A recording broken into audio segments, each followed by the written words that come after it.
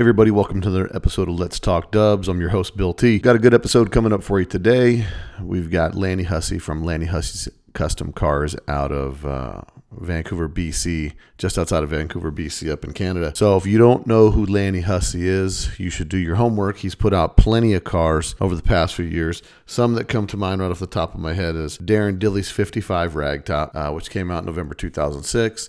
And then also followed up in 2009 with Joe Cormier's 68 fuel-injected 500 horsepower street cruiser. Both some pretty intense rides, and by all means, go back through your back issues, check them out. Highly detailed, some of the best cars built out there in the VW scene. So Lanny Hussey is the Buddy Hale of Canada, or he's another high-level detailed car builder. That's on par with all those other guys out there building cars. So Lanny's also a pretty cool cat. He's in a band called Trailer Hawk. So if you get a chance, go ahead and support Lanny. Help support the VW guys out there. Go to Spotify and request the music for Trailer Hawk and give them a listen. Americana kind of rock and roll group. Real kind of gritty sound. So check them out. You can also check out their YouTube pages. I'll put a link to in the details of the podcast, as well as their Facebook page, and also some links to their music on iTunes. So if you get a chance, support those guys out there, support the VW family out there and their other passions that they pursue. So I hope you guys enjoy this podcast. Let you guys know about some upcoming events. So I'm going to be at the Huntington Beach Buses on the Pier. I'm going to drag the Bull Run bus down there, and I'll have some stickers to give out. I also may have some t-shirts and some hats for sale possibly. So I'm working on some stuff with a shop here in town, trying to get some stuff produced. So get those things out there. You guys can help support the podcast by buying a t-shirt or a hat. Got a couple cool different logos, so you'll be able to see those. Don't forget to go to our podcast page on iTunes Podcast, rate, give back some comments, some feedback on podcast. What we'll start doing is every month, whoever goes on there and gives some feedback or some gives us 5 stars on our reviews, we'll go ahead and take the names from that month, and we'll select some people and send them out a t-shirt and some stickers. So make sure you guys get on there, and also like our Facebook page, follow us on Instagram, help promote the podcast. You know somebody that you think should be listening to this, go ahead and forward them a copy of it. It's real simple. Go on your Apple phone while you're listening to the podcast, hit the 3 dots on the bottom. It'll say share podcast. Hit share podcast, throw it through a text message, send it out to your VW buddies out there. Hopefully they'll give it a listen. You guys are hopefully getting a lot of information and behind the scenes stuff on some of the top level people that are making stuff happen in the VW scene. On our Facebook page, feel free to jump on there and give us some feedback, as well as maybe some people you guys want to hear from that you guys want me to interview. I'm working on a couple interviews. Hopefully have them out in the next few months.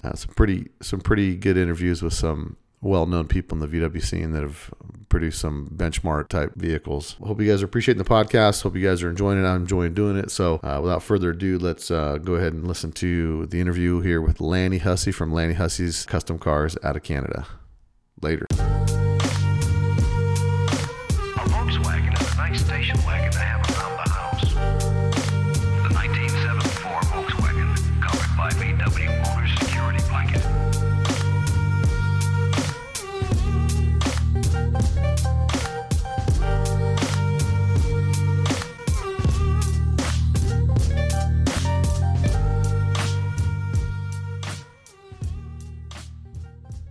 Hey everybody, welcome to another episode of Let's Talk Dubs. We've got a friend from up north, Lanny Hussey. I'm sure you've seen his cars in Hot VWs, several cars featured that he's built. Lanny Hussey's with Lanny Hussey's Custom Cars, and he's out of Burnaby, BC, up in Canada. So I wanted to welcome Lanny to the podcast. Hey, Lanny, welcome to the podcast. Hey, great to be here. Hey, so I'm sure you've heard an episode or two of the podcast, and yes, kind of the way that it rolls is we just kind of first start talking about, we're all in the scene together and of built, and we'll kind of get a little bit of detail on those cars down the road, but you'll remember a white 55 that came out in 2006. It was built for Darren Dilley, and it was super unique, fresh white paint. And then I think everybody really remembers the Velocity stacks that had the machining inside them. So and a lot of red anodize on that car. And then couple of years later, in 2008, he came down to the VW Classic and debuted Joe Cormier's 1968 Beetle, which had around a little over 500 horsepower at the rear wheels, fuel injected, decked out, black on black, 1968. So grab your Hot VWs, go back, take a look at these cars. You'll also see the pictures on the YouTube channel, but these are phenomenal cars. spec level builds that are untouchable. So I'm stoked to have Lanny on the podcast. And Lanny, as you kind of know, the first thing we kind of get into is how you started. So how did you get into VWs? My dad bought a Beetle brand new in 1969. So yes, I was alive. I was about 3 years old. So I remember getting into that car. He flipped the seat forward, and I climbed into the back and drove home in those seat belts, of course. And he kept that about 10 years.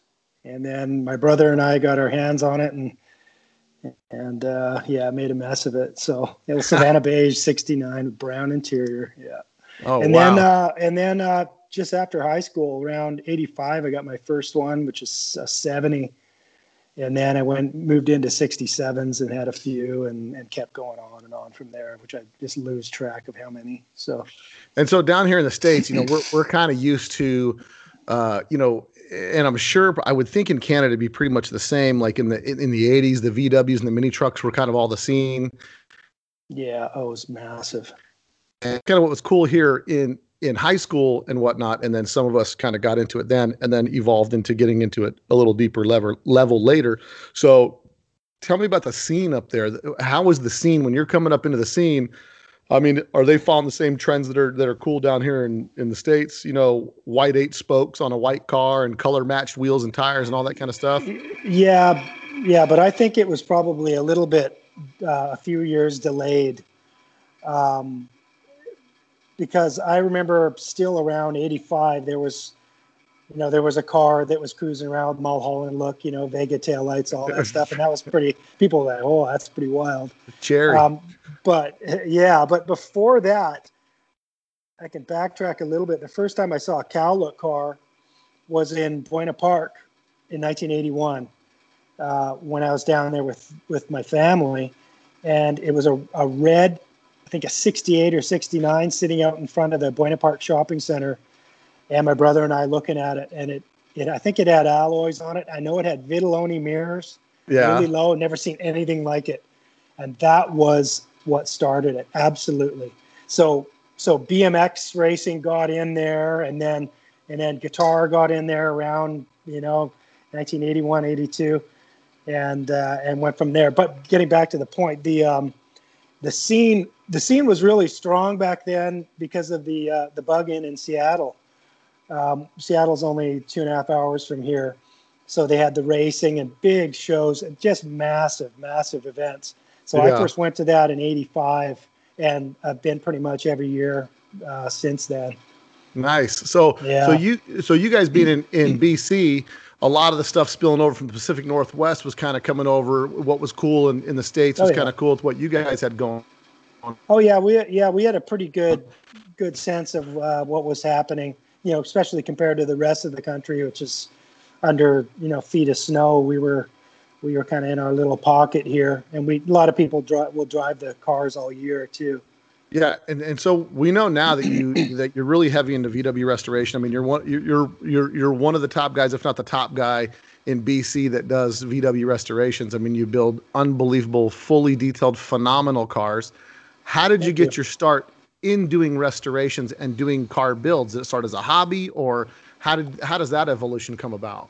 Well, mid 80s, I built some cars for myself, and I've a couple 67s and then a 64 right-hand drive Australian Beetle, which was in VW trends like around 1990 or so.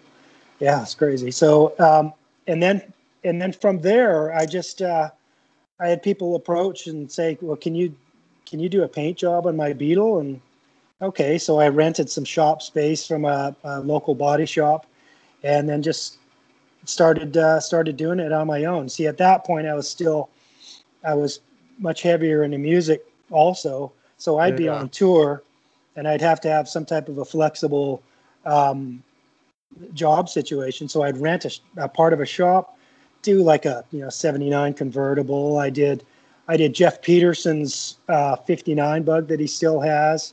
Mostly body and paint back then, but then some more people were like, well, build the whole thing.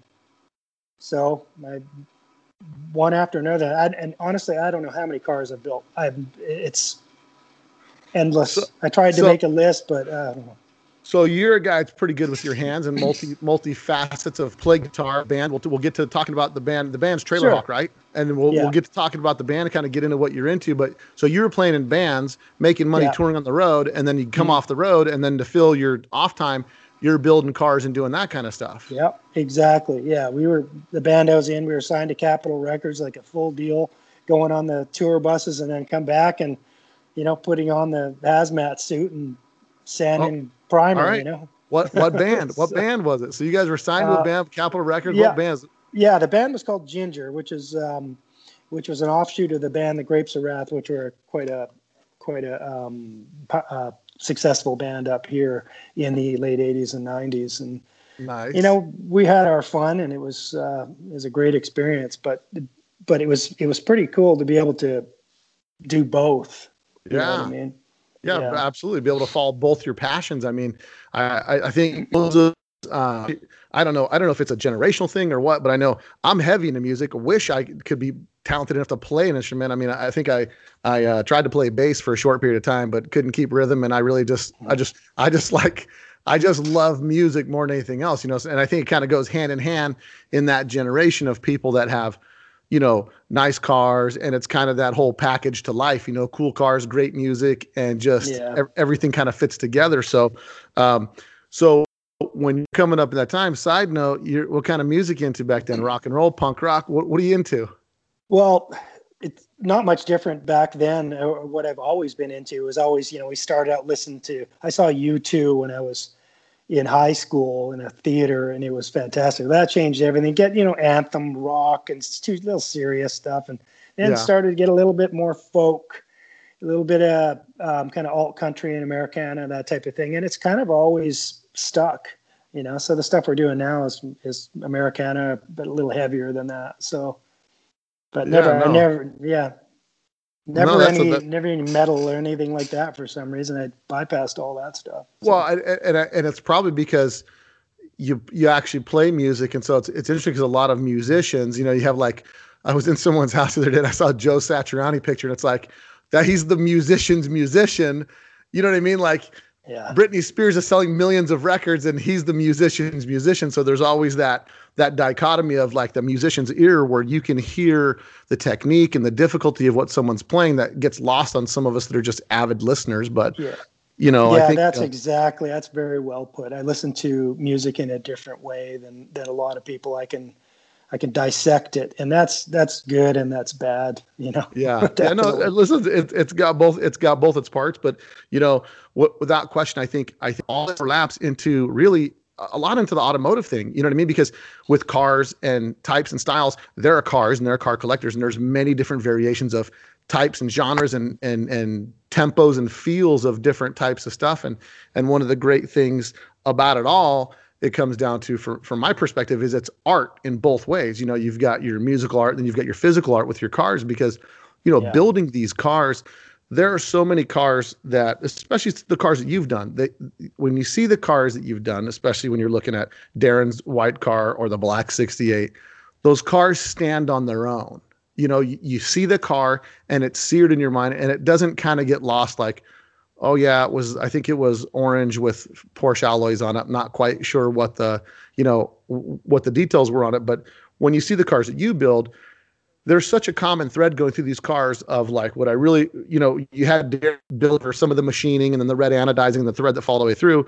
And then you saw with Joe's car, the technology undertones of that car, which was just phenomenal, because it was like a guy who took a Volkswagen where most people won't take a Volkswagen, Yeah. Well, one of the big secrets with that, or both those cars, and virtually all the cars I do, is I have to get the customers to understand what they want it to look like, and virtually all the features before it even gets underway. I choose the wheels. I choose the kind of the way it sits, tires, ride height, and then an aesthetic, so that I try and avoid crossing over, like a Moon Eyes type thing here, and then a billet here and white walls here, and you know what I mean? I try to keep it some continuity through it, and I have great customers that listen to me and I'll just, if there's a style cue that they say, well, I want to put this on it, I'll go, I don't think so. Yeah. It's not, trust me, it's not going to look right. Like, you've hired me for a reason. Yeah, Let me paint. You just pick the colors. Let me paint, but, exactly. No, I think it's unbelievable the amount of detail. And one of the things we've been talking about on the podcast a lot, because I've interviewed quite a few guys that are in the scene making things happen, because this is what's happening in our time right now, especially in the VW scene. And I would say now versus 15 years ago, the level of detail on cars is far surpassed what it was 15 years ago. I mean, 15 years ago, it was like nice wheels, good paint job, shiny engine, and you're done. No one's looking at the wiring. No one's looking at the level of details gotten so finite. I was having a conversation with someone, and we talked about, when you walk up to a Volkswagen, there's two impressions you get. When you're seeing the two different details, you'll see one that's like, oh, that's a nice stock restoration. Or you walk up and you just by the fit, finish, polish, and detail, it's almost like a work of art that you've seen.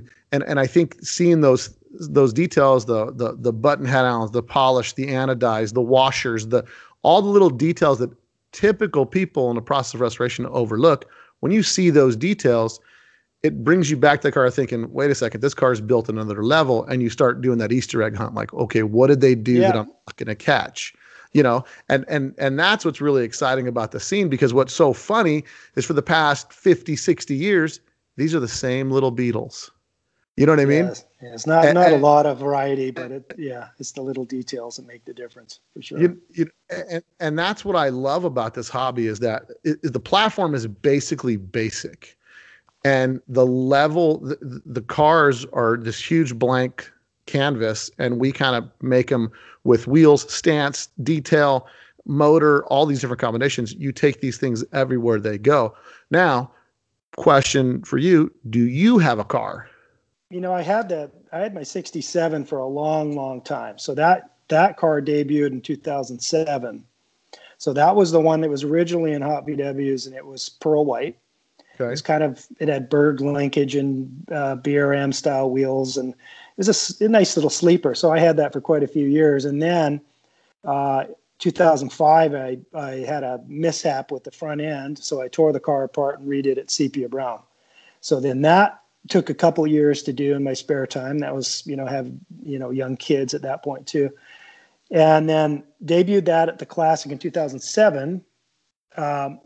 And I don't know if you've got any pictures of that one, but that was, we can get something together. But that car we'll hunt some down. Was a great example of getting underneath the car, because it was basically a stock body, but there was really subtle details all underneath. But then I found, unfortunately, that it was too nice to drive. Like, it was all painted underneath, and then little kids, and it just sat. I never touched it. So it was like, okay. So I put it up for sale, and it's in Paris, or somewhere in Europe now. It went to Paris initially. Oh, really? Yeah. Oh, wow. Yeah. And it had a Berg 5 in it, and a 200 horse 2275. And it was quite a car. But that was the car for myself. But then after that, it wasn't actually, right after that, I bought a vintage boat. And so then I got into, exactly. You know what boat stands for, right? Oh yeah, I sure do. And then boat stands for bust out another 1,000. Yeah. Bring on another 1,000. So, yeah. But where we live is really close to the ocean. I can, and 10 minutes from the dock, and so bounce through a couple different boats, and now this we is have an ocean boat. Oh yeah, we're out in the ocean, in the salt, So, wow. And it just seems to be better with the family. I've got 3 young kids, and what are you going to do? Take them to a car show, or take them out in the water and go? Well, I tell you, sometimes that selfishness pays off, because I've got pictures of my kids, my 4 kids. It was probably 2000. I brought my Savannah beige 67 Street Bug to the Classic one year. because it was like everybody's tired of seeing the bus. I didn't have the crew cab done yet, and I was just like, I just want to take something different. So I brought my '67 Bug, and I jammed my whole family in it. And I've got a picture at the Classic parking lot, at the Irvine, the Crown Plaza, and I've got 3 of my kids sitting on top of my Bug. And it's funny, I've got an 18-year-old and a 17-year-old. And 13 and 10, and my 18-year-old, my oldest son, he's like, man, I sure do miss going to the Classic. I'm like, you miss going to the Classic? You used to whine like nobody's business to go there. And then my 13-year-old boy says to me, he goes, man, I really wish I would have appreciated the Classic when we would go to the Classic, because it was such a good time. And now, obviously, because the Classic currently is no more, which hopefully that this will get kind of gelled back together. But so you've been coming down. You've been coming down to Southern California quite a bit for a few years for the shows. Oh, yeah. You know what? Honestly, 97 was the first time I had a car at Irvine. The white Beetle. I drove it all the way down there. Did you really? 25 hours, yeah. The detailed wheel wells. Oh, yeah. Wow.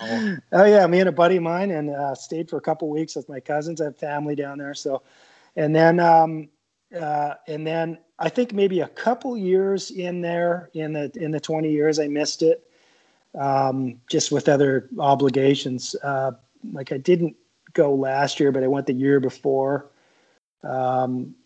Yeah, we're definitely down a lot. So we'll be down again this June with a new car, with a 55. We're going to debut. So you're working on a 55. It's gonna be another a Lanny Hussey build that's coming out. That's gonna devastate some people, I'm sure. Well, it's it's subtle. Aaron Broughton will really like it. It's a subtle car, but when you get underneath it, it's pretty nice. I mean, it's not built to impress people, but if you understand what you're looking at, and you see some of the tricks and the cleanliness underneath, and just the overall. I hate the word stance, but just the way it kind of sits, and of course the back tires will turn some heads. They have tread, but they're a slick. I mean, you figure that one out. So, well, I'm excited to see it. I think that's one of the things as not only a hobbyist and enthusiast, but one of the things that we really look forward to. I think that's one of the greatest things about our hobby is when we come to a show and we see cars that are being debuted, because it's the coolest thing. It's what's replaced when we get old enough to actually drive to a car show, go out of state, do these types of things. It's kind of replaced waiting for next month's magazine to come out, like to see what's cool and new, and then to be able to go to the Classic where everybody debuts their stuff, or the Classic weekend, or the Southern California weekend, or whatever they want to try to call it now. But that place where they debut the cars it's become such a fun deal to come down there and see that, and then kind of look at the car, look at it again, especially because we're talking about the level of detail has gone crazy, to sit back and try to figure out, okay, what am I not seeing that's done here? Because there's so many things now that they do that are subtle little tweaks. And speaking about that, let me ask this question first. What car did you see that was mega detailed that said, okay, time for me to kick it up a notch? Like what? Because that's kind of the thing, better musicians push other musicians, and car builders push other car builders, and you kind of see that. I don't say it's less of a competition thing and more of an inspiration thing. That would have been Aaron Broughton's car, I would think. Yeah, and then also Buddy's Split that he built, the blue. Yeah, for Randy's car. Yeah, the Randy Gates car. So I remember that at the wasn't at Nick's, it was at the other one, that other burger place. But I remember that sitting there and went, oh boy, oh geez, look at this. But before that, it was probably 97 when I had my car down at the Classic. I was parked right beside the Burglar. So I remember looking at that, and that was quite something. And backing up a little further, it would have been Schwimmer's car, and he brought it up to Seattle. So he I think 3 or 4 cars came up back then around 1991, and he had his Coral car there. Yeah, we never seen anything like it. And of course, it looks exactly the same now. But you think of 91, that's right on the tail end of the stripes going up across the back, and the different colored MP8s, and there's a lot of kind of silly styles. But and to see that refreshing detail car. It was great. And then also back to 97 is when I had my car there, I went to the Berg Rally, and this was quite a novelty. And I'm seeing all these famous people, at least famous in the VW world. Yeah. And there's Jim Koforski, and he's parked right in front of me with his 63 that had just been finished. And I couldn't believe it. And I actually sheepishly went and talked to him, and that's pretty cool. So that car was quite something. But it's awesome because, to some degree, you see a car and the car becomes surreal, and then you're like, man, I just want to talk to the guy about, where his inspiration came from or where he get up with this idea. Cause the great pieces, they're all the same headlights, but you see one guy do something different in headlights, and it's so simple and understated, yet it's so conventionally different, and I think that's one of the awesome things about going there, is seeing these cars in person. And I mean, it's one thing to, be an enthusiast to build a car in the garage. It changes your world when your car gets in the magazine for the first time. Like it's this dream realized, and then it just continues to perpetuate more excitement going to the shows. And then you build a car, they think like, I should do something different to my car. You know what I mean? It's like you have these things where you think like, okay, I'm finally done. But really most cars are almost never done. There's always one more thing you want to do to it. So, So now let's get into what you're doing now. You're running full restorations. You've got your shop at your place, and you're doing full restorations now. To what detail are you doing? All aspects of it? Are you doing disassembly, assembly, bodywork, metalwork? To what limits are you doing work, and what's your ideal customer bringing you for a project to start with? Okay, well. So, for instance, the 55 I'm doing right now, it's almost finished. This was an old friend who we would bump into each other every so often. He said, "Well, I want to do an oval sliding sunroof." So he said, "Let's do it." So we get on the Samba, start looking for cars. Didn't find anything. Found one in Seattle on Craigslist. So negotiated it, went down, picked it up, and then we started to plan the car. So. Nice, clean U.S. car compared to up here. And then started ordering some of the parts even before I'd even really taken the car apart. I was ordering, the alloys and getting Darren Krunchuk to start on the engine, that type of thing, transaxle. So what I've been doing, because I'm not really set up to do body and paint anymore, even though that was my trade for many, many years. I would bring the car in, disassemble it, and then organize everything, and then start working on sub-assemblies. So I would, prep the pan. I do the pans here, and start doing all the suspension, and then send the shell out. So I'd take it out and get it like walnut blasted, and then go between usually three different shops where I can send for paint. Some of the cars I'll do metalwork, depending on how the shop is. If I've got some really nice stuff in here, it's not exactly great for doing a bunch of metal work. This 55, I did probably 3/4 of the metal work and then sent it out. So everybody up here is so booked and so far behind, some of the places at least 2 or 3 years wait to get into a body shop. So, and really lackluster results. For the most part. I'm extremely fussy, but at the same time, these cars we're not like sticking to a budget and trying to do quotes on that. I'm handing jobs to body shops that it's like, do it perfect, keep track of the hours. That's, not a tall order really. So anyhow, this 55, we got to thinking. So we sent it down to Buddy. So it went in all mocked up. So he did most of the metal work, got it all into one piece on a dolly and shipped it down to Tempe. And he did it in about 6 months after maybe it took 6 weeks for him to line it up to get started on it. Nice. So for a time frame for 7 or so months, that's fast. Start to finish. Those guys, yeah.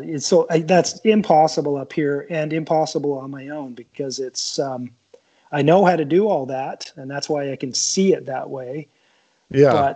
But the last car I actually painted was a 1938 Alfa Romeo 8C 2900. Yeah. So you take a look at the car that won Pebble Beach last summer, and that's an 8C 2900. So at that point, the car was $9 million US. Wow. And they're now around 25 to 30 million US. So I figured that's a good car to bow out on, and I haven't painted the car since. It's just I couldn't breathe the stuff anymore. So anyhow, that I got off on this tangent there, as I do. Excuse me. No, that's great. That's great. So that's when I was working part-time for a shop called RX Auto Works locally, and they do the top restorations, I would say, in the world. Cars you can't even comprehend, like crazy stuff. Let me ask you a question. When you're working on a car that's $9 million, how nerve-wracking is it to work that piece of steel? It wasn't, So for you, that car was aluminum. Well, that's what I'm saying. That's what I'm saying. Even with those aluminum, because some of the Rometches and the Lawrences, things like that, those cars are thin aluminum, and it's like if you lean on the fender too hard, you'll put a dent in it. You know what I mean? So okay. So for instance, on a car like that Alpha, in reassembly, we had a torque wrench to with a chart, an inch pounds for every fender bolt. So you go through the chart and you tighten the fasteners back up to the same amount of inch pounds. Wow. So that any type of pulling or any type of shape, it would go back to where it was. Wow. So that's that's gonna be pretty intense, especially when they're building stuff like that. Now, so I wanted to talk to you about you were talking earlier about the cars that you paint or the cars and the projects that you get. Is it hard to find up there where you guys are at? It's tough to find, I'm assuming, because of the weather. It's tough to find good, solid early cars over there that are from that area. There are some. Many will come from the interior of BC, which is more like there's areas that are more like Las Vegas, or Nevada, where it's dry and desert. People don't think that, but there's desert here. Tumbleweeds, the whole deal. Or else in the prairies, Saskatchewan, just north of Montana, and it's dry. But you get any further than that, it's a disaster. But for cars out here, VW started distributing the cars in Vancouver in 1953. So there are you can find 54s for some reason, and a few 55s, and then of course into the later ovals there's a fair amount. But as for a local car, they're usually pretty soft and not a great candidate. Plus the fact that there's a fair amount of Canadian standards. Well, that's a question I wanted to ask you. Kick me the reel on Canadian standards. What makes a Canadian standard Beetle different than a U.S. Beetle? Well, it depends whether it's a 50s or 60s. It was just a lower level, like an economy model. So in Canada, we had the same drivetrain. Europe, they went to some weird engine combinations, like a 70 with a 1200, but here a 66 would have a 1300 and maybe a 1266. Some of them say 1200 in the back. But when you get to say a 67 Canadian standard, it'll be a 1500 single port. It'll be exactly the same. So what they would have is a very small headliner with a lot of exposed painted metal inside. So all along each side of the headliner, and then things like no trim ring on the speedometer, black dash knobs, especially with the early cars with ivory, and really bare bones kind of setup. Now you go back to the 50s cars, and they were definitely strange. So you could get a 52 with cable brakes. Wow. Yeah, and there's a local guy has one. So he actually has a Zwitter with cable brakes, and of course everything's blacked out, and there's no body moldings on it. It's the cow look kind of style. It kind of looks more like a 47, Right. So then, but for the Canadian standards that got a little bit later in the 50s, you'd get a 57 Canadian standard, and it would have a 3-spoke, like a early split steering wheel on it. Oh, so that's where all the 3 spokes come from Canada, huh? Yeah, the real ones are from Canadian standards. I believe up to around 59 or 60, they still have a 3-spoke, I think. Excuse me. Wow. But they're and like painted vent windows, really, really kind of strange setups. And in those 50s ones, they also had wing nut seat adjusters, so no slider. So you just kind of put your little, those early cars with a chair kind of seats, Right. and you these big wing nuts like in a bus. And you just tighten it down, and then there you go. Yeah. Wow. That's crazy. Yeah. That's crazy. So you've got a car coming out this summer that you said it's a 55 that you're going to be debuting this summer. Yeah, and then a couple of deluxe buses, but they're different because they're dead stock restorations. I built two 66 deluxe buses. Well, that was going to be my question. Have you, besides the Beetle platform, which we've mostly seen from you, so you have done some buses? And a lot more lately. Yeah, because these guys watch the auctions and they see how much these vehicles are selling for. So my clients are usually quite well-to-do and comfortable, and they see this and like, well, okay, I got to get me one of those, So I start the search. So, and another one it's almost complete is I built one for Volkswagen. That's another 66 that's been in their storage for 30 plus years. So, but these ones are really, these ones are rotisserie. These are all underneath everything, right down to the correct white wall tires, the paint markings, the bolt heads, everything. I don't have one in the shop right now. I left yesterday to go get a bit of paint work done, but these are like, if you like seeing a restored bus, these two that I've just finished, you'll just shake your head. And it's not that hard to do. At least I don't find it that hard to do. You just have to know. You have to just complete the path. You have to just make sure you do it all right and keep the level of detail throughout. It's really not that hard, especially the restorations. There's only one way to do it. So he just is like the Type 34 guru. And I had my Type 34, I sold. I bought two more because I'm a glutton for punishment, and I'm about to strip one down and send it off to paint. And, we talked about, because I'm a custom guy. I like custom stuff. It's got to be lower. It's got to have wheels, it's got to have disc brakes, it's got to have a big motor. But he said, oh, you ought to try doing a restoration. You'd be surprised how difficult an original restoration is. And so I thought, it's funny because I thought to myself, well, original restoration shouldn't be that hard, but I guess it is. It's actually hard if you buy a car that's incomplete.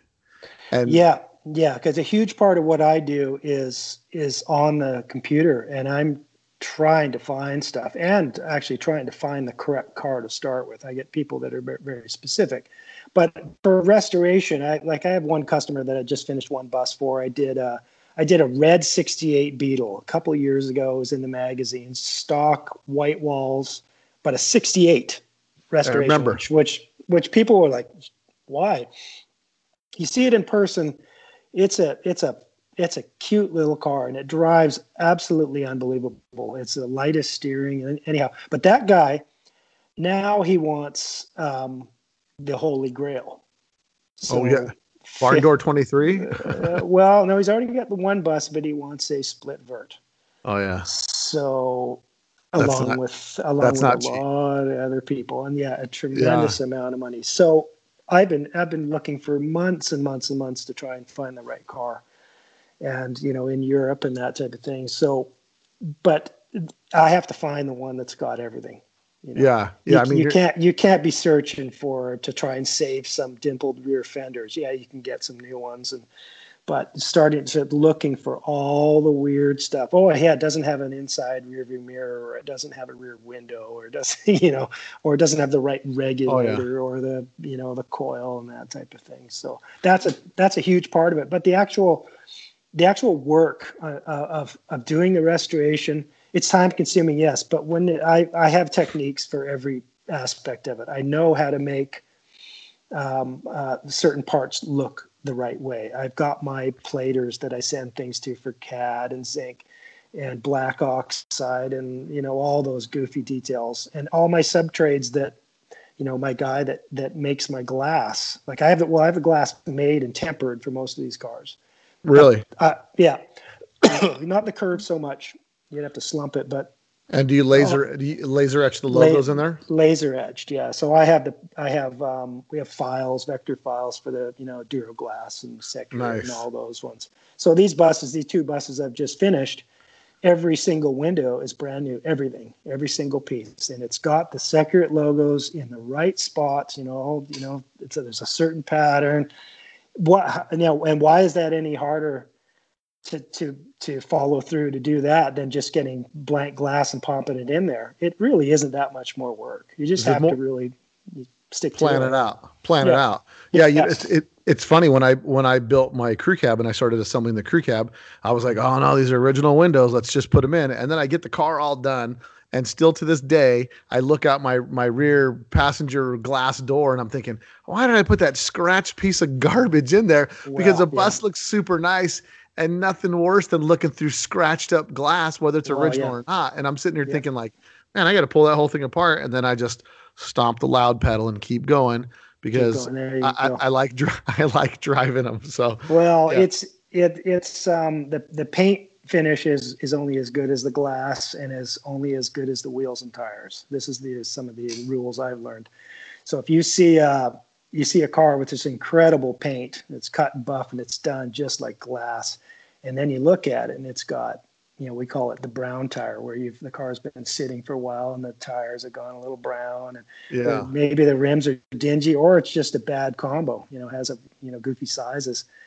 That car just won't look right. And then you flip it over and you get a car that's got an average paint job. It's just whatever. It's been masked up and, slips and fender beating in here. And if it's got the wheels and tires that are detailed and everything's done right, you got the right Michelins on the front and, everything, then you'll look at that car and go, whoa, and it's just average paint. It's good rules. So Lanny, we were talking about cars and stance and a lot of those different things. Now, when you're building a car, what sources do you go to for inspiration? Oh boy, it depends when. Like back then, it would have been Cowlook Forum magazines, and then also the Classic weekend, pretty much every year. I would look at race cars a lot too. Yeah. See what the guys are doing down there for cutting edge stuff, and not so much the vintage stuff back then. I've always been into it, but now certainly more looking at the early stuff because I'm dealing with more of it. But it was always the Nick's Burger meet, the DKP Friday night reveal was always that was something. You're making notes there. Me and Buddy Hale and I, sparring. Right. Well, it's good because you see that inspiration and it's interesting how you see a lot of things cross over from different automotive genres, like hot rod stuff or race car stuff and things to that extent. What for you, like, let's talk about vintage parts, for example. So there are some vintage parts that are like, nope, that just is not going to work. And there's other vintage parts that are like, that's so cool that has to be in this car. You know what I mean? Like Impy door pulls, because they're classic, but they're cool. They can go on kind of a car. It's got a little bit of a race feel because everybody knows what it is from what you see. So when you look at something like, give me an example of something that you see that lets something that's a classic vintage accessory that you would see that would fit on a contemporary build, something that's really unique. Well, so like the 55 on my right here. Yeah. That has a Joe Hunt Magneto on it. Right. So there's an example. So it's brand new, ordered from Hunt. We could have gone MSD, could have gone, cast iron Bosch, but there was just something about that look, which is a nod to the older race cars. And the customer just basically asked me, he goes, well, what is really cool to keep the vintage style of the car, but, show that it means business. Yeah. And that first thing I thought of was mag, and of course IDAs. Yeah. Big giant mag always looks. Yeah. It just looks fitting. Like, the motor means business. You know what I mean? You put a mag in 48s on a 1600, it looks like a 2.3 liter. Yeah, and then try to find the loudest straight cuts you can find. Right. Rapid Russ. So this has got nice noisy straight cuts. So Well, yeah, that's the thing. Straight cut gears. I mean, there's that whole vibe when it comes in that it all kind of connects together. What a lot of people have been doing kind of classic interiors using classic fabrics and things to that extent. What's your take on like the vintage style interior? What do you like to do? What kind of things do you like to do that kind of blend the two, going kind of modern day styling and also vintage? I've always stuck to the original style interiors as my personal choice. Again, the 55 in the shop here, it's got a split style interior with the strip and brown type interior, which isn't correct for the car, but it's slightly earlier. But it's got the small early seats and the bat wing, and it's. I think the original design was just so clever on these and really tied everything together. Yeah. This car doesn't even have a aftermarket shifter. It's like all stock inside. Oh, really? Yeah, stock shifter. You ever seen a pre-56 shifter? Oh, yeah. So you don't even, not even a vintage speed, short throw style shifter, huh? No, just a stalker. It's hilarious, and that's kind of there's no tack, there's no gauges, there's nothing. Really, it's just business. It just has a couple hundred horse. Super stealthy on the inside. So let me ask you. So let me ask you a question. So you're building a car for a customer. If you're building one for you personally, do you like? I mean, are you so committed to the look that you're okay with? No stair. I mean, me personally, when I build a car, like if I'm building a car, it's got to look cool, but when I get inside it, it has to have the creature comforts for me. Like I've got to have a good stereo. I've got to have seats that make me feel like the car's got performance. Like my 55, I had beard seats in it that I had upholstered with like a diamond pleat vinyl interior, so it looked kind of a little bit throwback, but it really felt when you got in the car, because these things feel like go-karts when they're laying on the ground and they got a lot of power and trying to hold on to that seat. That's a little difficult. Yeah. So for yourself personally, if you build a car, I mean, are there things you're willing to sacrifice on to maintain the look? Yeah. So the last car that I had, my sepia brown 67, that was, factory interior, but factory style, but, slightly earlier seats because the mid 60 seats are pretty junky. It had like 58 through 64 seats, stronger. But it was all, stock VW seats. It had a GTV style wheel, Berg 5-speed shifter. But for personally beyond that, I don't really get into any type of different seats. For some reason, I've never liked that look. Yeah. But at the same time, with customers' cars, you go back to Joe Cormier's car, and that had Scat. We just took regular Scat Pro cars, I think, and gutted them and completely rebuilt them and reupholstered them to fit that German look. Sure. That car with 500 plus horsepower, skating around on a factory seat wasn't really a good option. A lot of guys do it, but he wanted it. Joe, the owner, wanted it to fit right, like you're describing. Yeah. The right size steering wheel, seating position. So what's your take? So speaking of German look, what's your take on a German look car? Have you ever built a German? I mean, you built his car, which is German look. Not sort of, super aggressive German look, but it's more of a Euro contemporary kind of look. What's your take on a German look, and would you ever want to build one? I would build one for a customer, but for myself, generally you see people try and do earlier cars. Yeah. And they look a little mixed and confused kind of style. Right. I think they look better on a 68 and up big bumper car. Absolutely. But you take a German look 69 Beetle and you take a completely stock bodied 69 Beetle, both with big engines, I'll go for the stock body. That's just nostalgia. Yeah. My dad bought one brand new in 1969. Yeah. So I guess I'm getting old. I have my.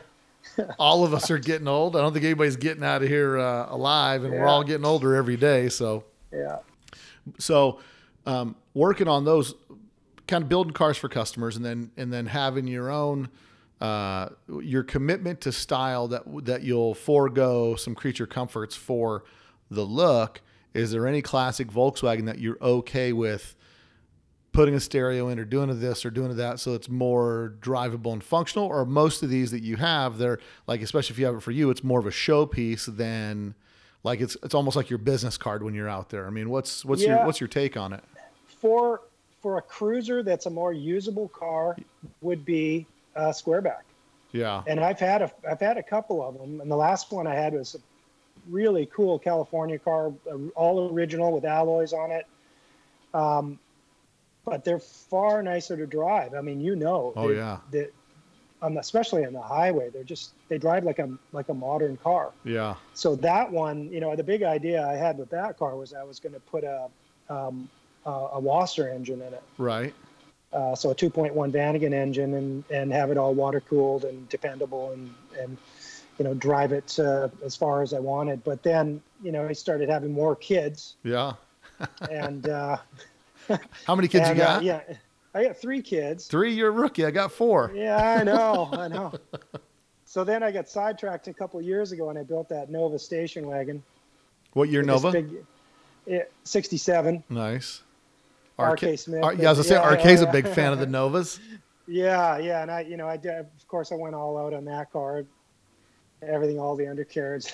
It had a GTV wheel in it though, which was pretty cool. So, are the kids allowed to jump over the seats and get all crazy in the car, or they got to be on their best behavior? They were, but it's in Iowa now. Oh, so you sold it, huh? Oh, it's gone. Yeah. You know what? It was. I should have driven one before I built it. It was awful. Yeah, they'll look at. Well, I think you're a little taller. I'm 6 foot. How tall are you? I'm 6'2". Yeah, you're a little taller than me. And those cars, I've got that 65 Riviera, and the seating position on them, it's like your head rubs the headliner, and your feet are kind of in a crouch position. You can't really stretch your legs out. And it's funny because you get in an old Volkswagen, and it's like your head's nowhere near the ceiling, and your legs you can fully extend. Yeah, so way better. That was part of it. I think the deciding factor to sell that car is when I climbed in it, and of course it's got 4-door doors, so they're even shorter. Short, and I smacked my head on it on the drip rail, and I said, "Oh, that's it." And it hurts when you hit it hard. Yeah, and I put so much work into that car, anyhow. But where were we? So now Volkswagen wise, so you had a squareback. So you still have the squareback. You got rid of the squareback. No, I don't have anything now. All right. And then now you guys are just getting up there where you're at. Winters are pretty harsh. You know what? Not bad compared to the rest of the country. It's I don't know, in Fahrenheit, it's probably 70 degrees outside, bright sunshine. Summertime. So it's driving weather now for you guys. You're not on lockdown. Yeah. You're not on lockdown for 12 months. The last of the salted roads were probably a month ago, and so we'll have it beautiful right until beginning of October. So nice. So you're going to be coming out to the week before Prado, which is going to be the DKP meet and Octo meet and the vintage VW show, and you'll be bringing out the ultramaroon car. Yeah. So that's going to go mid-May down to Buddy Hale, who painted it, and we're going to get a couple little touch-ups done on it. I had a little mishap. I dropped something on the apron. So so it's going to go there, and then we'll fly home, and then the rig will go over to LA from Phoenix, and then we'll fly back down probably May 30th, and then it'll debut at the DKP meet. Nice. You know what? It's a beautiful car, but it's pretty understated, and I would imagine some people might walk right by it. Yeah. But when you look closely, that's kind of the trademark I like to put on these is you start looking at the details, and especially with Buddy and I teaming up on this one. A lot of minor details that are real subtle. There's some really neat stuff, and just cleanliness. The car is clean as it went together too. So even inside the doors and inside behind everything. Right. Oh yeah. Well, listen, it's the caliber of car that you build. I mean, people take a car to you because you go the extra mile. You take the extra time you don't want to cover up the inside of a door that's got a bunch of 60-year-old overspray inside there and whatever the case is. I mean, it's trying to be it's trying to be clean. Yeah. So you're headed to the DKP, meet your debut in that Yeah. car. I see a bus behind you. What's the story on the bus? Oh, that one, a 66 Deluxe microbus. Now that one I built for VW dealership. Oh, really? A local dealership. They've had it in mothballs for, I think probably 20 years, and I think it's been apart for more than 30 years. You painted it that long ago, or you just redid it? This one I took it out of their warehouse. They shipped it over here, and it was literally crates of parts. Wow. And it was spread out all over the shop, and I had to make sense of it. It was ridiculous. So they tracked you down because they know who you were? Yeah, you know what? I don't know what the connection was, and half the time I don't know how the people, how they connect and find me. It's just friends of friends or a guy that knows this guy, and they just get they find me on Facebook, whatever, and it was just it was a good fit because they didn't know what to do with it. Right. But it was a massive job to resurrect this one. Like, it was just there was very, very few parts that were even usable, you know. So was this bus a bus that they had sitting for a long time, that they bought years ago, but it's a Canadian bus, so it was really rusty? Or like, did they find a cherry bus and it was like, how was it metal wise? They bought it when they were cheap. Mm-hmm. And they had some mechanics in their service garage over the years do some, put floors in it. But they're the old orange Tabco floors, right? That type of thing. So it all had to come apart. Everything, you had to cut out everything. But it's a real 21 and a Canadian version with two spare tire positions, some of the weird things, only two pop-out windows, mostly stationary windows. Was that a standard Canadian thing? That's what I've learned, is that was a common on the Canadian Deluxes. So it's got a rear spare tire mount and one behind the seat. So it's got two spare. I get it. So in case it snows, you might put two snow tires on there and switch them. I don't know what the deal. So it's a bench seat car with a walk-through wheel well in the back. And that was really confusing at first. We thought there was something wrong with it. That spliced together. But then Corey Bloom in California, he said, "Oh no, that's a Canadian version."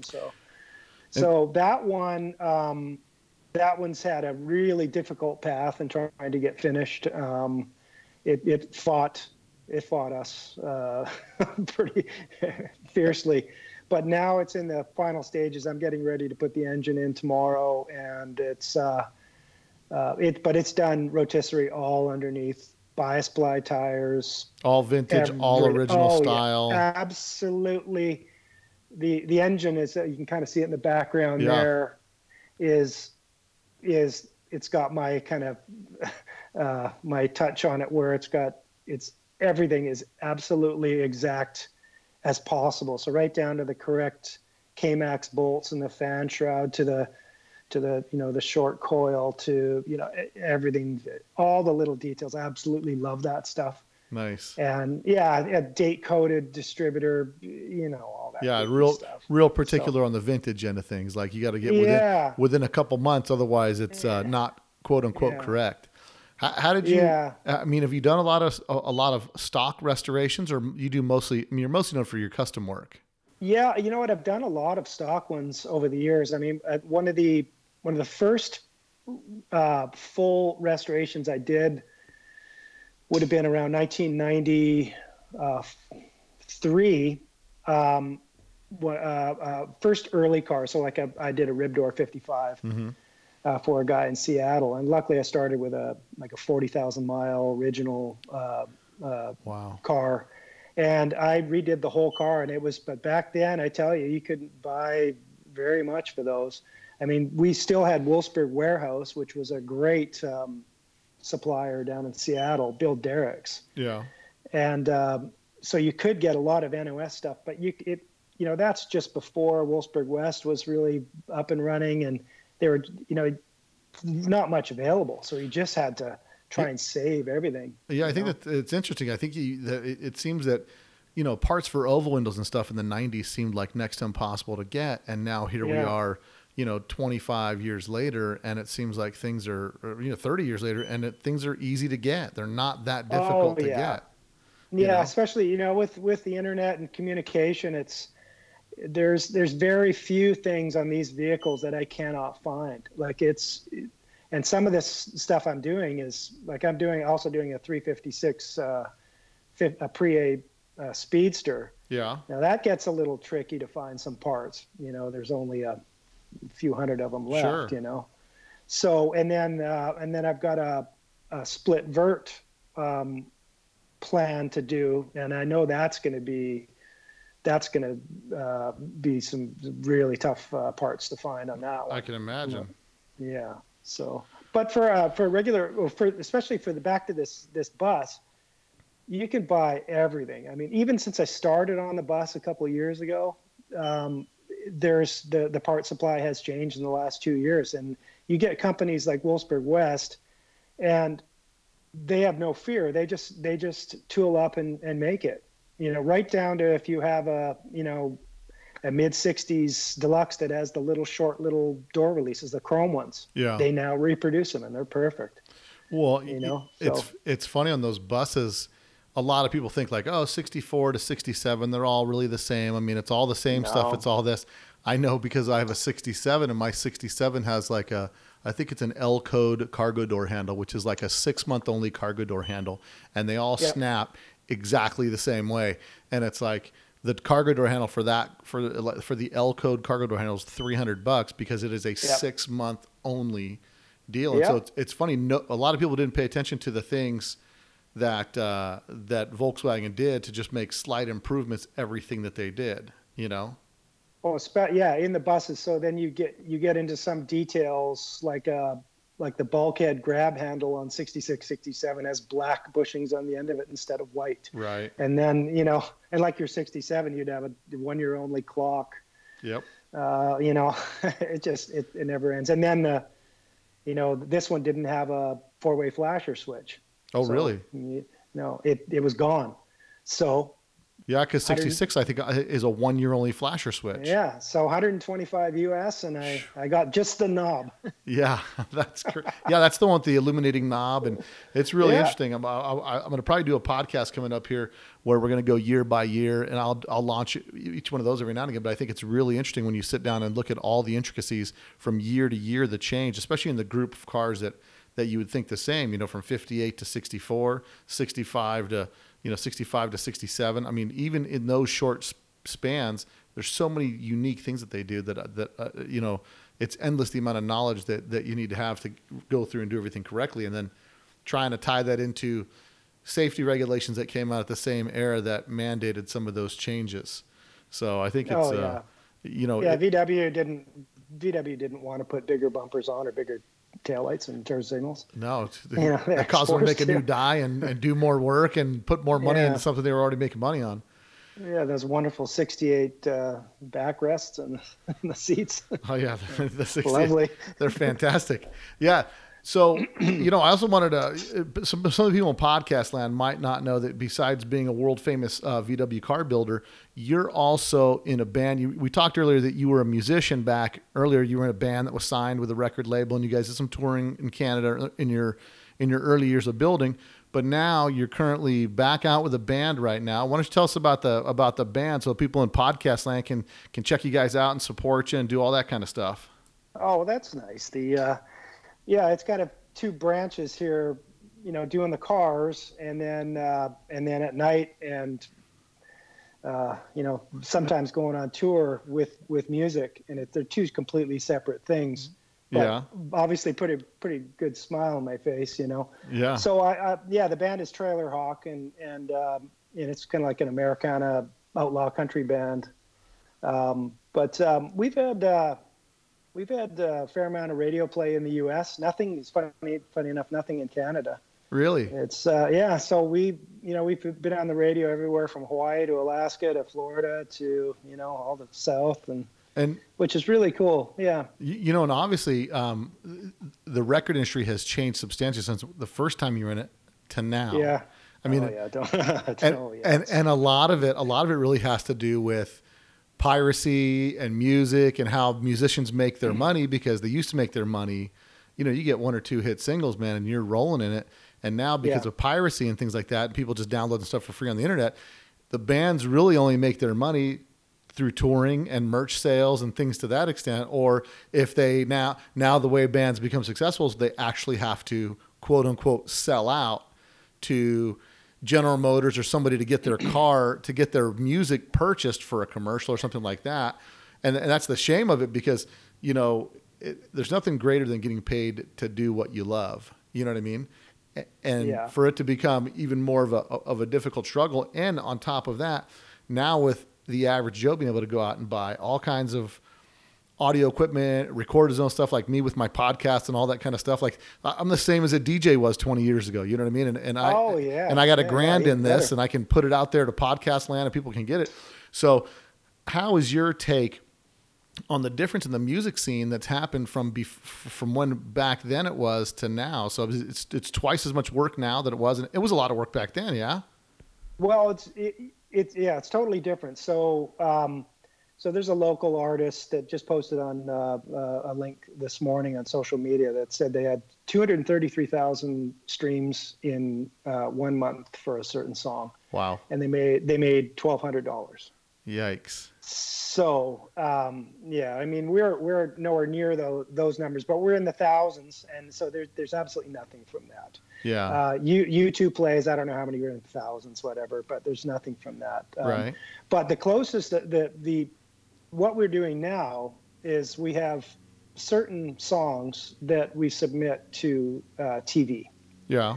and this is a more of a direct way to be able to pay yourself To in make a this living. business. Yeah. Yeah. So for instance, we've got 4 songs off our kind of our latest batch of recording that are supposed to be set into 12 different productions. Now in Vancouver, where I am, it's Hollywood North, they call it. So there is a ton of shows up here. We're absolutely surrounded by TV and film production. Yeah. It's crazy. I think it's tax Everywhere credits you or look. something you guys do like that. Yeah, there's the dollar, which is over 30% more advantage for the U.S. dollar over the Canadian dollar, and then there's tax advantages and that type of thing. So everywhere you look, there's circuses, which is all the trucks and productions. So Warner Brothers has 4 of our songs, and they're going to figure out. We'll find out any week now what shows they'll be on, and that the gain from that is far more is more clarity than Sure. something like Spotify. I mean, we have to support Spotify because it's your biggest method of people hearing your material. Right. Even though the financial end of it is such a disaster, but it's going to come around. It's going to be a lot better coming up. Everybody can feel it. Most of the music community can feel it too. Yeah. They're just trying to figure it out. They see some sort of change on the horizon in regards to figuring out a there different has way to to compensate musician, because really at the end of the day, some of the best bands, when you talk to these guys when they started playing guitar, a lot of guys started playing guitar because they wanted to look cool in front of chicks. You know what I mean? And then these guys become some of the most prolific songwriters and music writers and things to that extent. And they want to chase a dream to be successful. Now, if there's little to no success in that field, I mean, imagine the music that hasn't come out because people didn't chase their artistic dreams because they looked at it like, I mean, it was 1 in a million shot 20 years ago. Yeah. And now it's Yeah. 1 in 20 million because the dollar we're back to Apple changing everything again. And with iTunes, I think that was it started with Napster, which was the huge blow to the music industry. And then it evolves into, now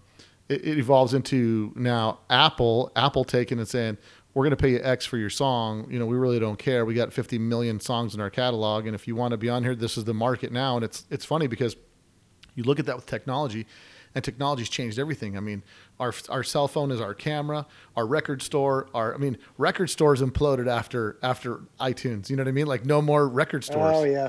And Yeah, so yeah, exactly. it's just it's a different thing. So it's great that we have a platform like this, like the podcast, to get out there and let people know, like, hey, Lanny's a VW guy. Lanny's a hardcore car builder, but he's also in a band. Go check out his band, share his music, get out there, and really.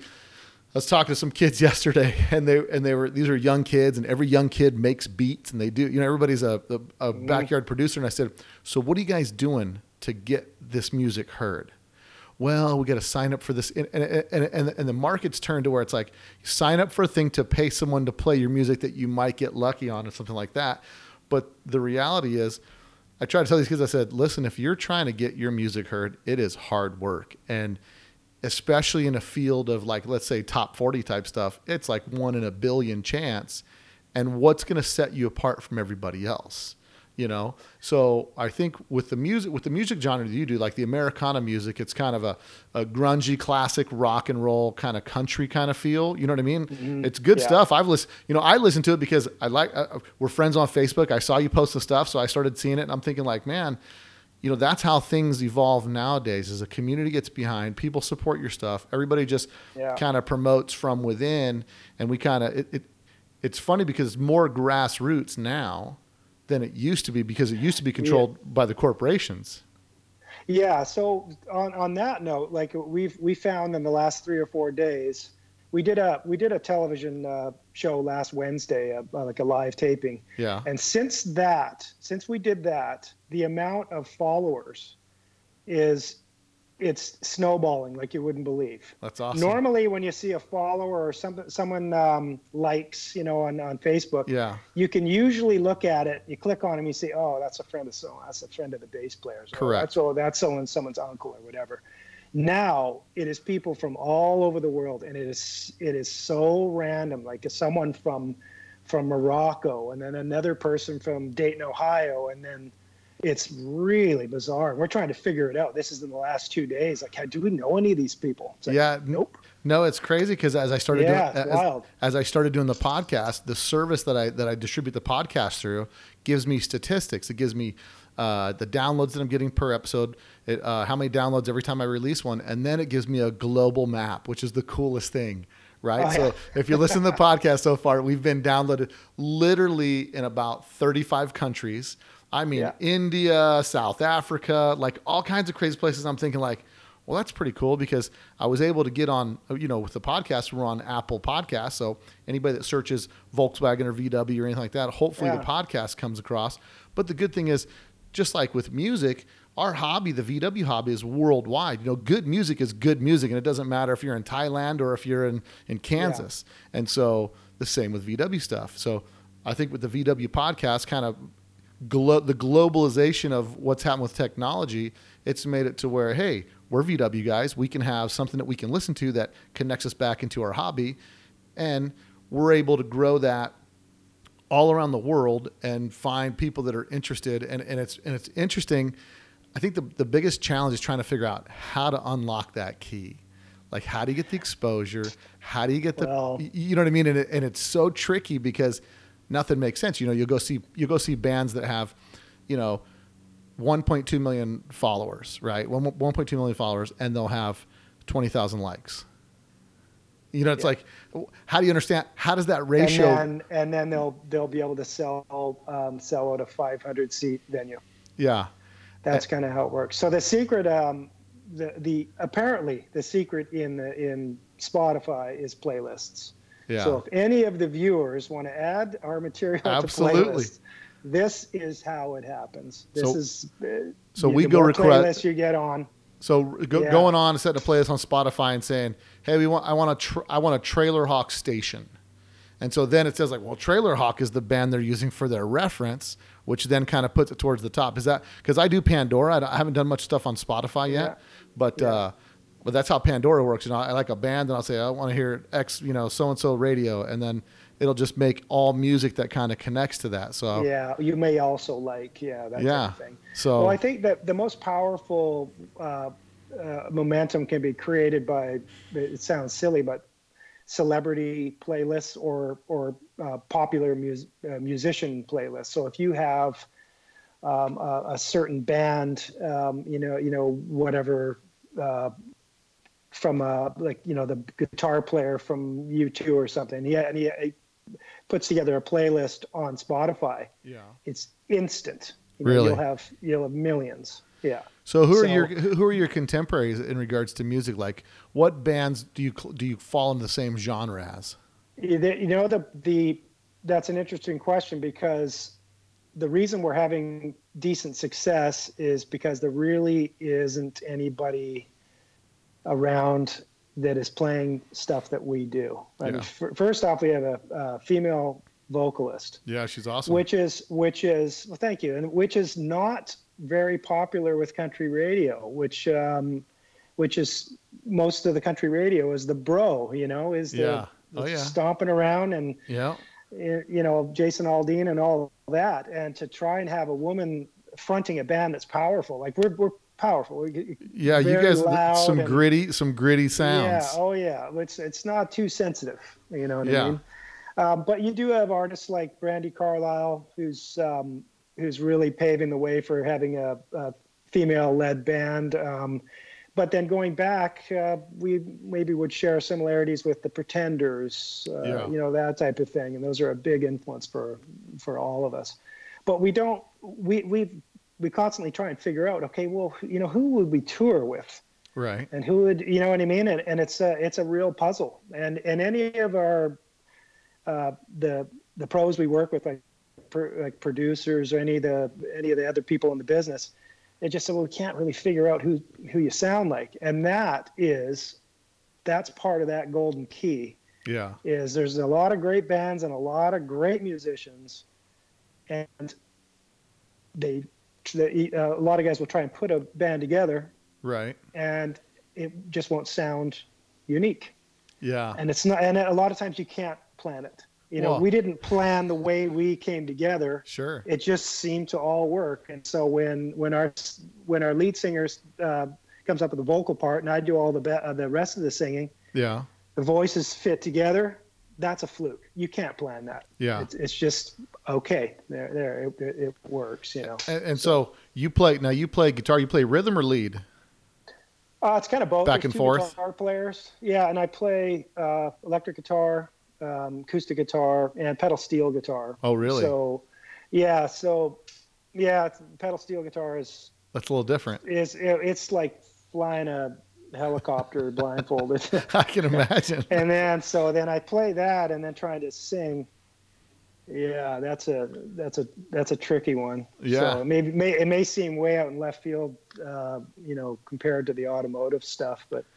Well, yeah. Do you ever have where you have kind of maybe music inspiration in any of your builds? Have you ever thought of trying to from a creative standpoint, bring in some sort of like a connection to music in some way, shape, or form into one of your builds? No, pretty much it's the other way around. If you look at some of our song titles. Yeah, I looked at that El Camino. Yeah.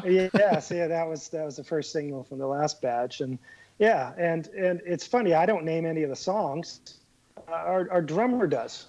Yeah. He names pretty much all the songs. But and there's some pretty funny ones. You know, our single that we had last year that went across the states was called Car. Just simply Car.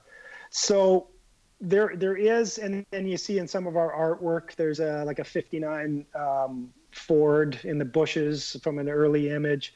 There is some automotive stuff, but to go the other way around and bring a musical vibe into a build, that's not something I've thought of, but it'd be interesting.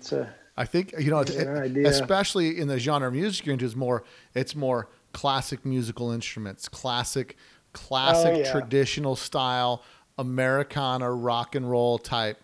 Because when I heard it, like you said, country, but when I heard it, I thought to me it kind of rang of like more of like a traditional classic rock. I'm trying to think of the gal that had a song that was real popular back, and it was kind of a country crossover rock and roll song, but she had a real aggressive voice, and but the sound had a real cool sound to it, and kind of had a that's the kind of music I'd play driving my my 65 Riviera, just kind of a rumbly kind of a, you know what I mean? Just kind of a gritty sound. And I dig it. So I'm encouraging everybody out there in podcast land that listens to this to go check out Trailer Hawk. If you look in the details, I'm going to go ahead and put a link to Trailer Hawk's website in addition to their YouTube channel, so you guys can check them out, get them some airplay, and don't forget to go on Spotify and support our fellow VW brother in his quest for success in music.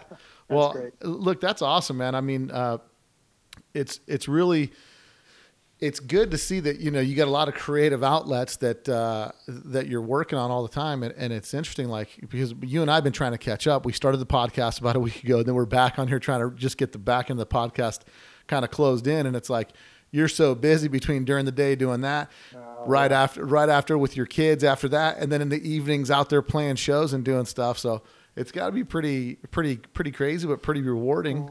Oh yeah. Like today I started in the shop at 4:45 in the morning. Yeah. That's what time I got on the tools. And then I'll leave here in a little bit, go get my youngest from school and then get all the dinners going and all that, wait for mom to come home. And then I'm gone at 7 and I go and rehearse till 11 or 11:30 tonight. Nice. So how long, I'm going to get some details on Trailer Hawk here. How long have you guys been together as a band? Maybe 3 years or so, but we've known each other longer than that in various bands. Yeah. And then how many albums or singles do you have out right now? Do they package them as albums anymore? Or do they package them as kind of EPs? Not really. It was we had a first EP last year, which is about 5 songs. And then we've recorded another 6. But the approach now is we're every, I think 6 weeks, we're releasing a new single, nice. This year. So we're on our 3rd is just coming. And then we have, I think, probably 6 videos. And we'll put links to all those. We'll put links to we'll put links to all the videos we have a YouTube channel. Yeah. In the details in the podcast. So any of the VW people that know me, you'll get a really good laugh seeing me in a cowboy hat jumping around playing a guitar. I was taken back. I was like, oh, wait a second. Where's Lanny? I'm like, that's him right there, man. Oh, yeah, I get razzed. Oh, I sure do. I love it. Yeah. Yeah, you mix it up pretty good, man. And then, watching you play, I was like, hey, man, I know that dude. Yeah, I know that guy. Yeah. So it's pretty awesome. Music was before cars, like the first Cowlook Beetle I had was in 1985. Yeah. And I was, 18 or something, but guitar got me at 14. And it snapped me up from BMX. Really? Okay. So I'll ask a couple questions. When you were into BMX, what kind of BMX? So you weren't a skateboarder, because there's usually the two camps. Started on skateboarding in the late 70s. And then there's BMXers. Wasn't very good at it. Yeah. And then I think I got a early issue of BMXA, right. And I was just absolutely drawn to it. I get into a hobby, I get really into it. Yeah. So, and then dreaming of Southern California, and then with my family down there, we go and visit. So then going to the bike shops and seeing all that. Oh yeah, it was just had to be like going to Disneyland. Like, look at this bicycle shop. The only one we got a Montgomery Ward back there. We got a Sears back in BC. Oh yeah, but we were lucky up in Vancouver. It was pretty early. That type of stuff was already up here. Like I raced. We had tracks here. Nice. By 1980, I had already been racing. Yeah. Which is pretty amazing. You think about that. Yeah, absolutely. Because it's not that far. I mean, we're only a couple hours north of Seattle. Well, as I said, I think some of that West Coast USA stuff trickles north, and you guys get plugged into what's cool pretty quick over there versus people in the middle of like Medicine Hat or something like that. Yeah. Like we would drive across the border to go buy vans or go buy button flat 501s, and you couldn't buy them up here. So like, those guys I'm are in cool. grade 9. I've got button flat 501s. And, what are those? Oh, gee, neat. That's okay. So what kind of BMX bike did you ride? What was your favorite bike? Well, the dream bike was a PK Ripper, which I never did get one, but I can't even remember what it was. It was a custom built bike, of course. Yeah. I went all out on it. Yeah. fully everything and searched out every type of part I could and ordering all the Cook Brothers stuff and all that. Nice. And When'd oh you hang yeah, up when'd you hang up your number plate and get done? as soon as my dad gave me his a white Fender Telecaster. Oh, really? And that was my dad was a musician for his whole life, so I grew up with music in the house, and there's always instruments. But then, and then my dad had a music store Really? in downtown Vancouver. Yeah, he started it in I think 1956. Wow. So I grew up with that, and then when he closed the store in the early 80s, he gave my brother a guitar and gave me a guitar, and I remember plugging it in and. I knew how to play acoustic a little bit, but Yeah. the electric was and the BMX was so sorry. Oh, yeah. Felt pretty lonely after that. And, So you got into your passion of playing guitar. So your first guitar is you said a Fender Telecaster? yeah, it was a Telecaster copy. Yeah. and then I still have it, Yeah. but there's absolutely not one screw or piece of it from the original guitar. Really?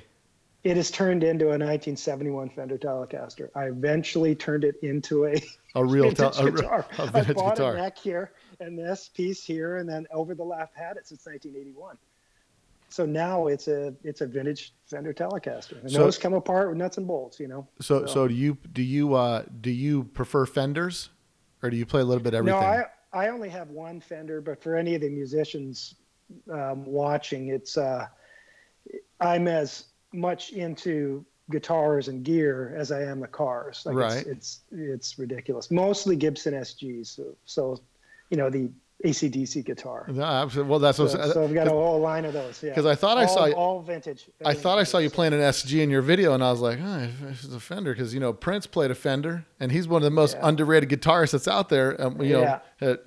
He's gone now, but it's funny when you look at like guitarists and what they play. But a lot of my buddies growing up are in punk bands and stuff like that, like local punk bands. But a lot of them, they started out playing like a Gretsch and then moved into like an SG. You know what I mean? SGs are Les Pauls. SGs are Les Pauls. Heavier sound. Yeah, So I've got a fleet of those, all different years, but nothing newer than 1969. So Nice. they're all older, all the amps, everything all old. So it's just it's a sickness. They call it GAS. Yeah. GAS, which is Gear Acquisition Syndrome. Right. I'm not bad. Our other guitar player has, I think, according to the interview we did last week on TV, he told the interviewer he had 56 guitars. Wow. And I've never seen a third of them. And Wow. you show up to rehearsal and, well, what's that? And there'd be another one, like a 64 Fender Jazzmaster or whatever. Right. I have half a dozen, and that's enough for me. But it's one of those things where it's like, as you keep going, you get a better amp, you get a bigger, a bigger speaker cabinet. You kind of just keep moving on and getting stuff. So, but it's the same as cars. It's like you're into that visceral kind of thing, because it's your input coming out of it. What you build is kind of what you're driving, and the same thing with what you're playing. And so it becomes almost a part of you, where it's like with me, so I've got my car collection, and I shudder the thought of like selling cars. You know what I mean? Oh, like, really? I kind of don't want to sell that, because that car I had this experience in, and that one's kind of this. And then when I go like on a Saturday morning to hop in and just go for a cruise to a car meet on a Saturday morning, and then I get mad when this one's battery's dead and that one's this. You know what I mean? But it's like, in my head, I'm only dreaming of the good times. But it's one of those things where you just keep collecting stuff because it's cool and you like it, and it's the process, I think, of the build and the. Yeah. I know a lot of my personal influence from what I can gather is when I was a kid and seeing Corvette Summer. You know what I mean? Like, oh, here's a guy who didn't have anything, and he built this radical Corvette out of. And they painted it in one night. Right. Well, yeah, it's a 19-layer paint job with lacing and all kinds of stuff. It was one night. Or camel, right?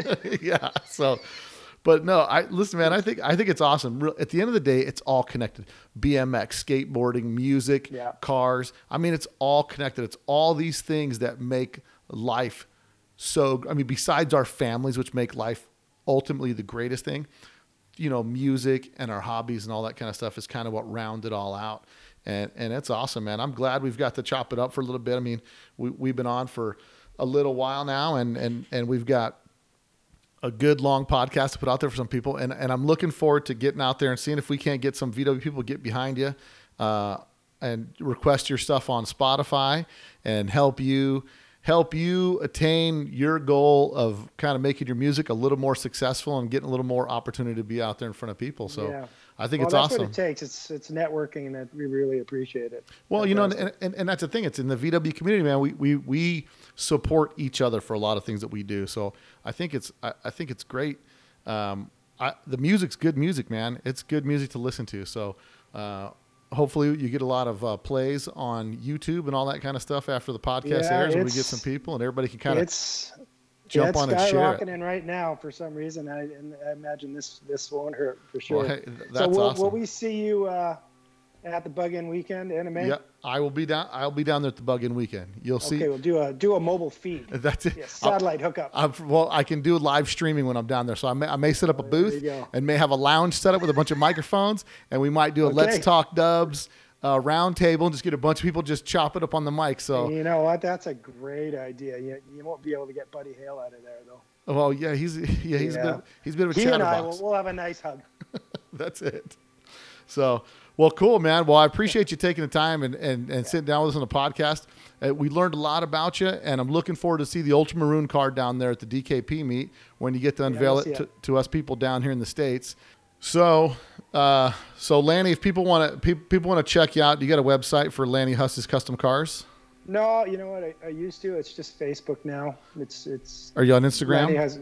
I'm kind of on there, but I don't have time to even update it or do anything. But it's mainly Facebook, and there's a pretty regular updates. Usually if I come across an interesting photo that in the shop here, I'll upload it. And people love to see the vans, and they love to see the vans when they're up on a flat deck for some reason. Those are the most popular ones. Oh, are they? Nice. Yeah. Well, let's make sure you keep getting some stuff out there for your Instagram and your Facebook feeds, and we'll for sure make sure that everybody gets out there and supports and do Google search and Spotify request Trailer Hawk.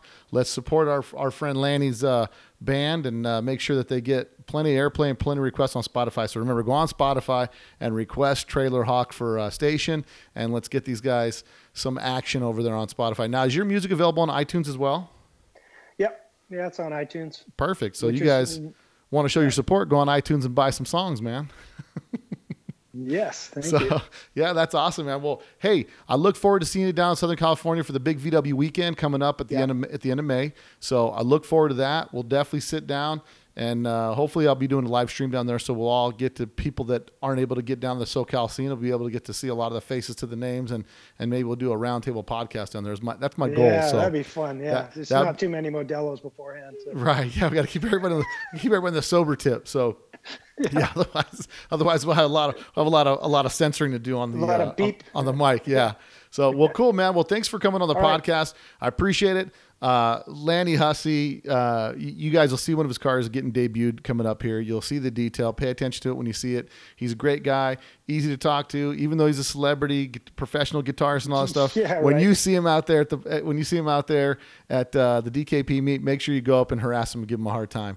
So, hey, man, appreciate you coming on the podcast, and we'll check you later. Yeah, thanks, Bill. All right, buddy. See ya. A Volkswagen is a nice station wagon to have